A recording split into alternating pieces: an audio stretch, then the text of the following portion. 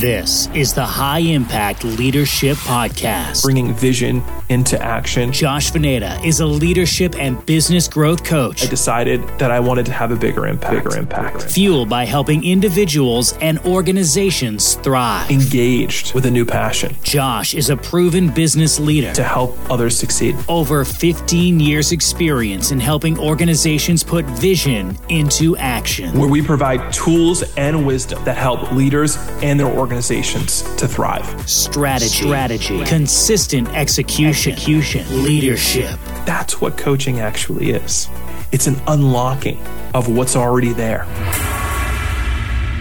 This is the High Impact Leadership Podcast.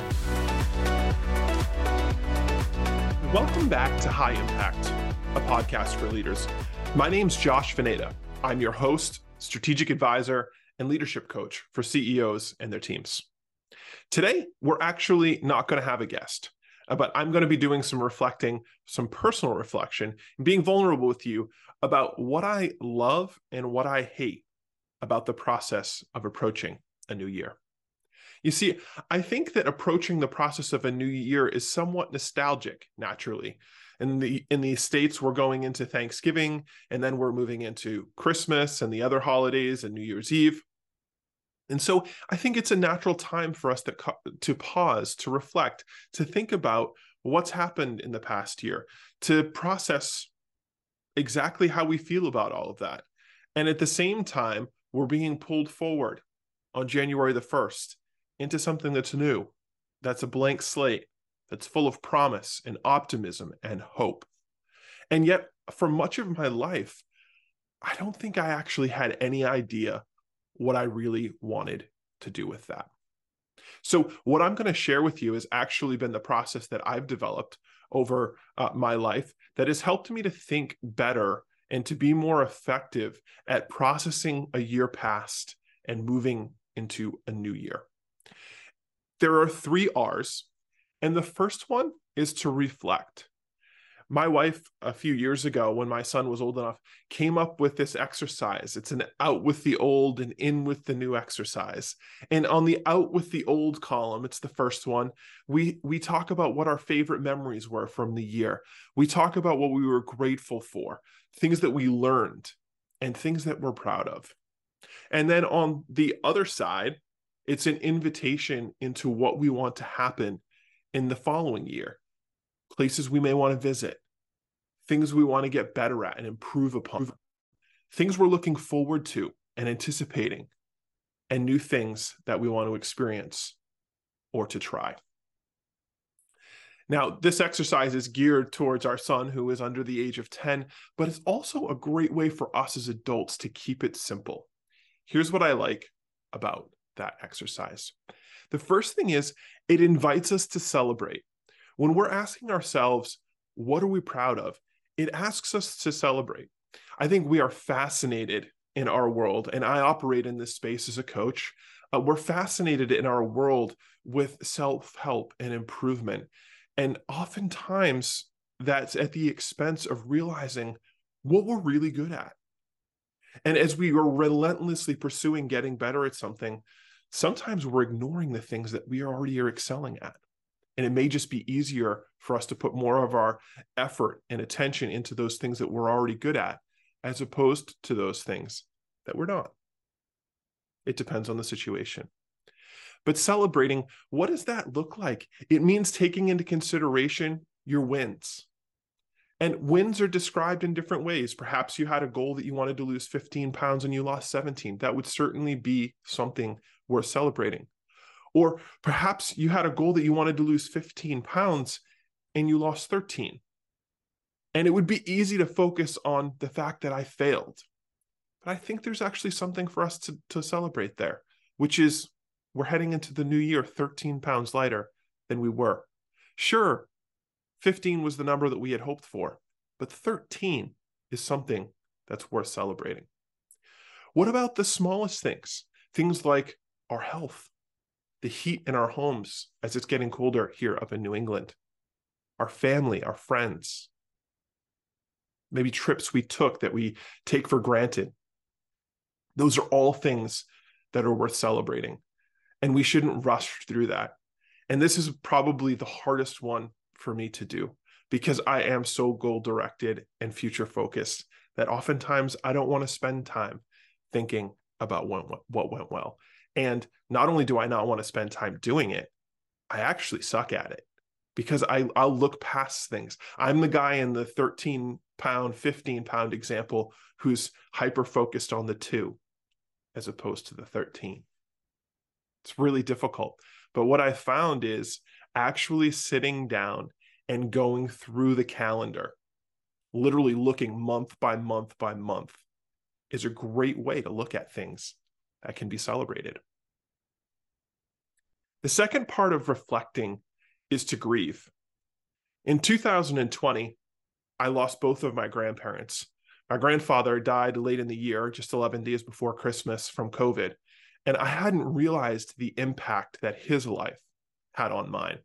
He was our neighbor, and I had spent much of my time with him as I was growing up. We moved into our home when I was just about to head into kindergarten, and he was such a formative person in my life. And I didn't really realize that until his life had ended. And while that's an example of actually grieving the loss of somebody, I think it's okay to spend time in those places where we had dreams and goals that weren't realized and taking the time to actually sit and grieve those. Why didn't that happen? I really wanted that, and that was a disappointment to me. It's okay to acknowledge those emotions. My spiritual director and I were meeting last week, and he had just a great analogy that I thought was super helpful. And he invited me, he said, consider treating feelings like you would treat your spouse. You want to acknowledge them and be present to them. And I think the same thing is true for those things that cause us pain and grief. And our suppressing them, it doesn't help. Our naming them gives us power over them. And then we can invite others to help us to work through that. It doesn't mean we're stuck forever. It just means in that moment, this is a really hard thing. The next part of reflecting after we've celebrated and we've grieved is to review.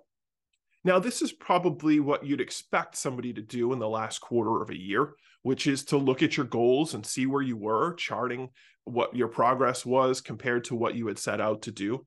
That's certainly part of it. I think that we should spend time looking at what we set out to do and did we achieve it? And here's an interesting thing that I've started doing. In some of the places where I haven't achieved, ask yourself why. And what I've personally learned in some of those instances was that I actually didn't really care about that. And we'll talk about this in more detail later on. But the temptation in setting goals is for us to set goals that we think look good compared to others, as opposed to goals that are actually true, good, and appropriate for us, things that we really desire and really dream of. And that's what I've uncovered a lot of times.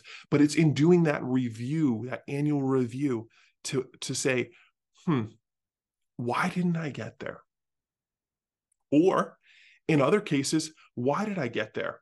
And what can I learn from my achievement in this area that could inform this other area where I'm still making progress, but I didn't quite get where I had hoped to get yet?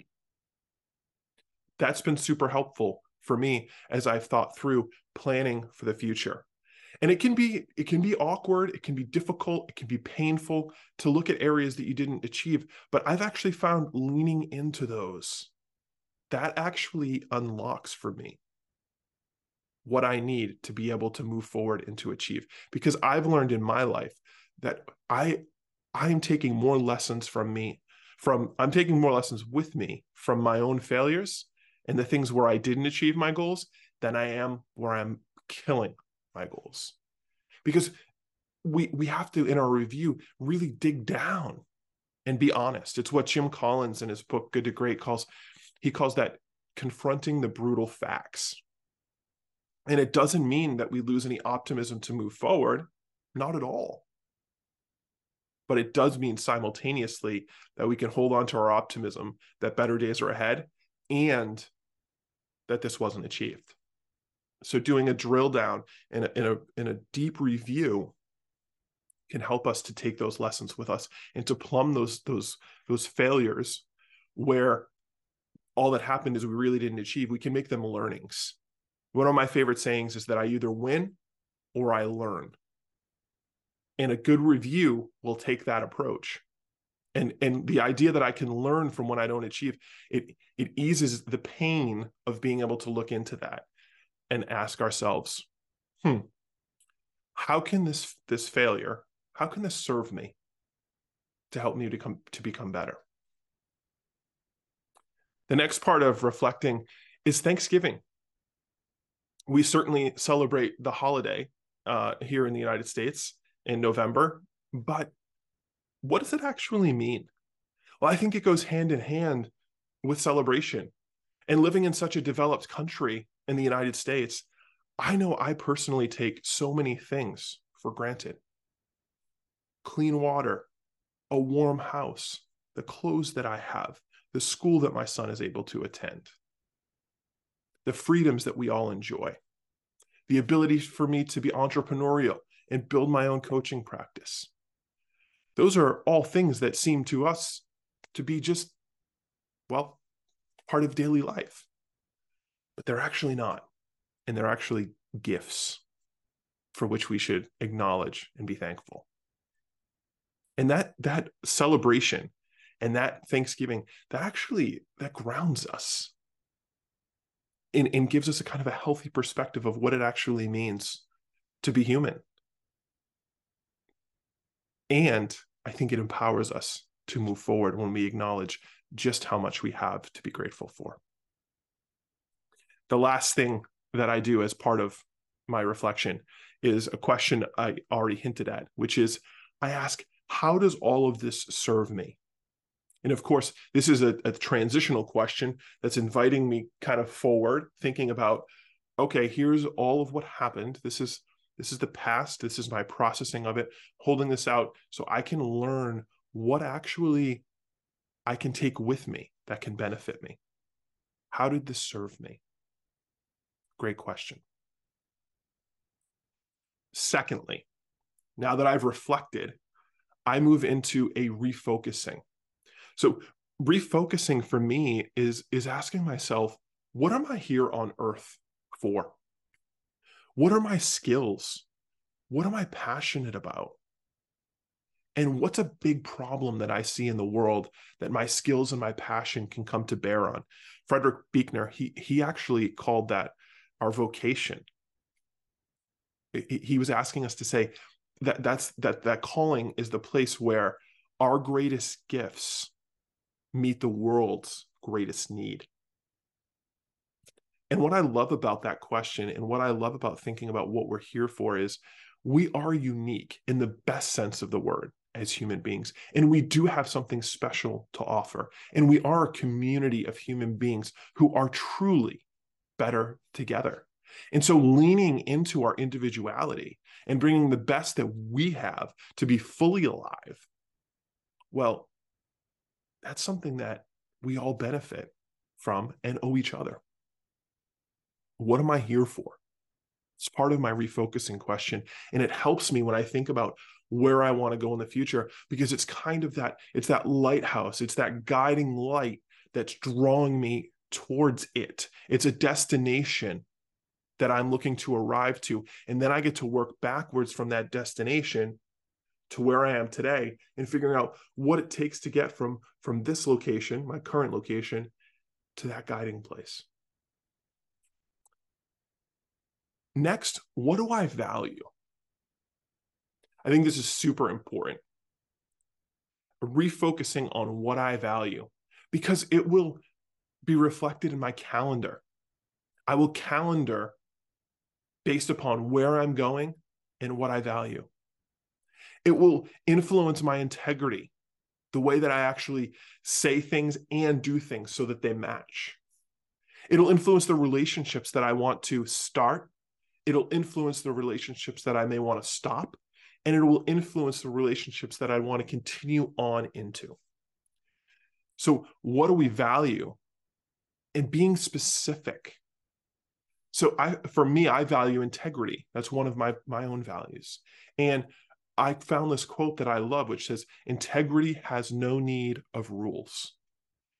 And what I take from that is that because what we say matches what we do, we don't need any rules, because there's an authenticity, there's a symmetry, there's a mirroring and a transparency to all of that is whole. And so I enter into relationships with those who they share that their words and their deeds match. It's how I want to live my own life. Am I perfect? Certainly not. But that's what I value.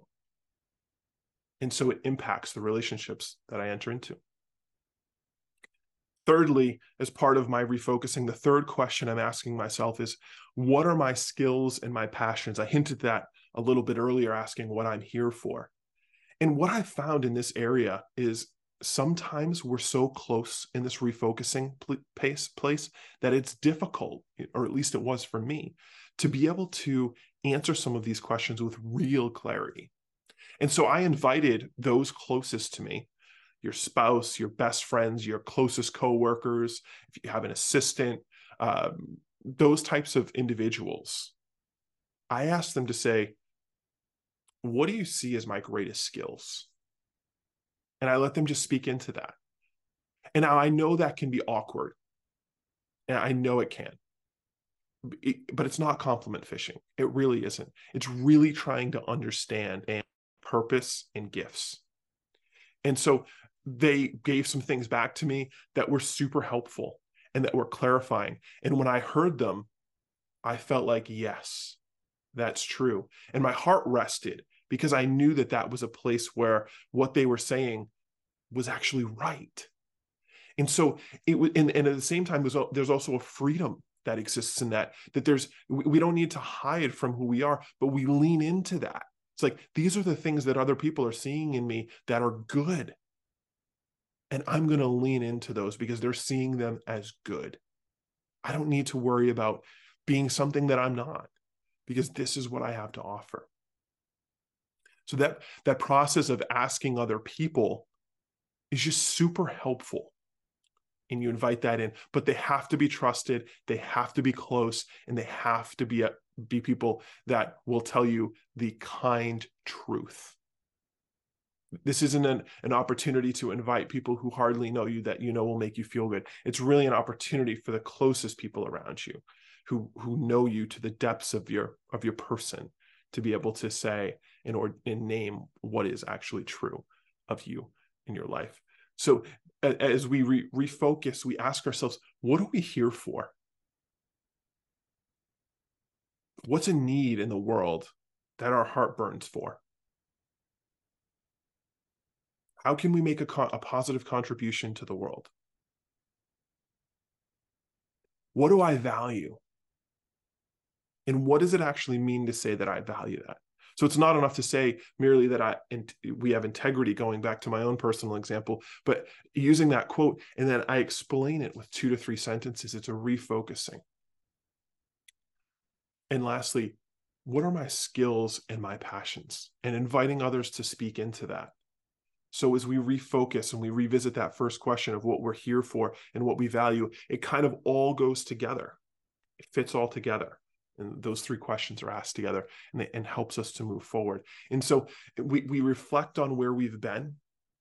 We ask how that past has served us. We grieve over what needs to be grieved for and left behind. We celebrate and give thanks for those things that were awesome, good. And we take the lessons with us forward from our learnings. And so that leads us to the last R, the third step, which is a recommitment. In recommitting ourselves, we ask this question: if I'm on the earth to do this, and for me, I know that I'm on the earth to inspire, lead, and equip other human beings to be fully alive. So in the next 12 months, what needs to be true of my actions in order for me to live out helping others to be inspired, equipped, and led to being fully alive. Maybe saying it a little bit differently is, what's our contribution that we're making to the world? And that ties back to our refocusing question of what we're here for. This is really task-oriented in nature. It's the part I think we all rush to, frankly. But I've realized that we can't do a really good job in this recommitment phase unless we do a really good job in reflecting and in refocusing ourselves. Because again, it's that directional focus that is so important to know exactly where we're going. How are we going to know when we arrive if we don't know what the destination is? And that's what a refocusing and a reflection can help us to do. Jim Collins, who I referenced earlier, he wrote the book Good to Great. And he also did a great YouTube session that was recorded, and it was 10 things for people who are under the age of 30. I listened to that when I was in my 20s. And one thing that Jim suggested has stayed with me for basically will stay with me for the rest of my life. And it's the idea of creating a start, stop, and continuing list. So think this through. As a part of our recommitment, we're really trying to work towards what we're refocused on, why we're here, what's our purpose. And so in order for us to pursue that purpose, we need to evaluate, what do we need to start doing to live into that purpose? What do we need to stop doing that's not in keeping with that purpose? And what are good things right now that we need to continue to do that's furthering that purpose? And then Jim's next step in that is start your stop. Start your start, stop, and continue list. I think a lot of us look at goals, and we're going to do a workshop early in the new year about how to set effective goals. But I think a lot of us look at goals, and we spend time in looking at what somebody in life has done that we admire. And we think if we just follow their path, we'll get there. And for a lot of my professional career, I did that. I tried to get where I thought I wanted to go by copying other people. And what I've realized is that there's only one Josh Veneta. And I have a certain gift set and a certain skill set that I can bring to the world. And by being somebody else, I'm actually not living fully into who I am. And I'm not offering the best I can to you, to my family, to my friends, to my clients, and all the people who I interact with.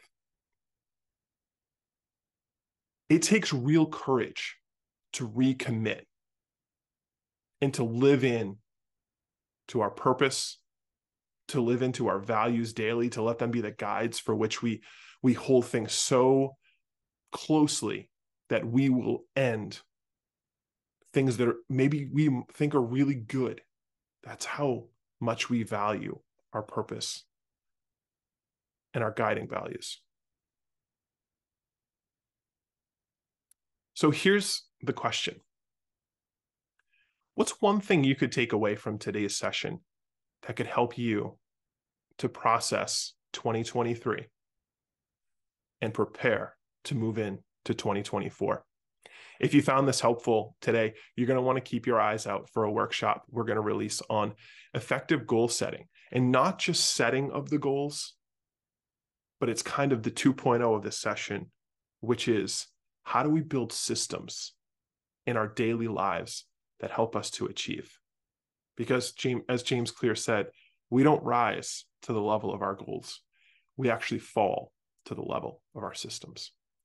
Thanks for listening to the first season of High Impact, a podcast for leaders. It's been a joy to interview really just exceptional individuals who have given us incredible and actionable insights. And now, as we conclude this, I wish you and your family the happiest of holidays and a thriving 2024.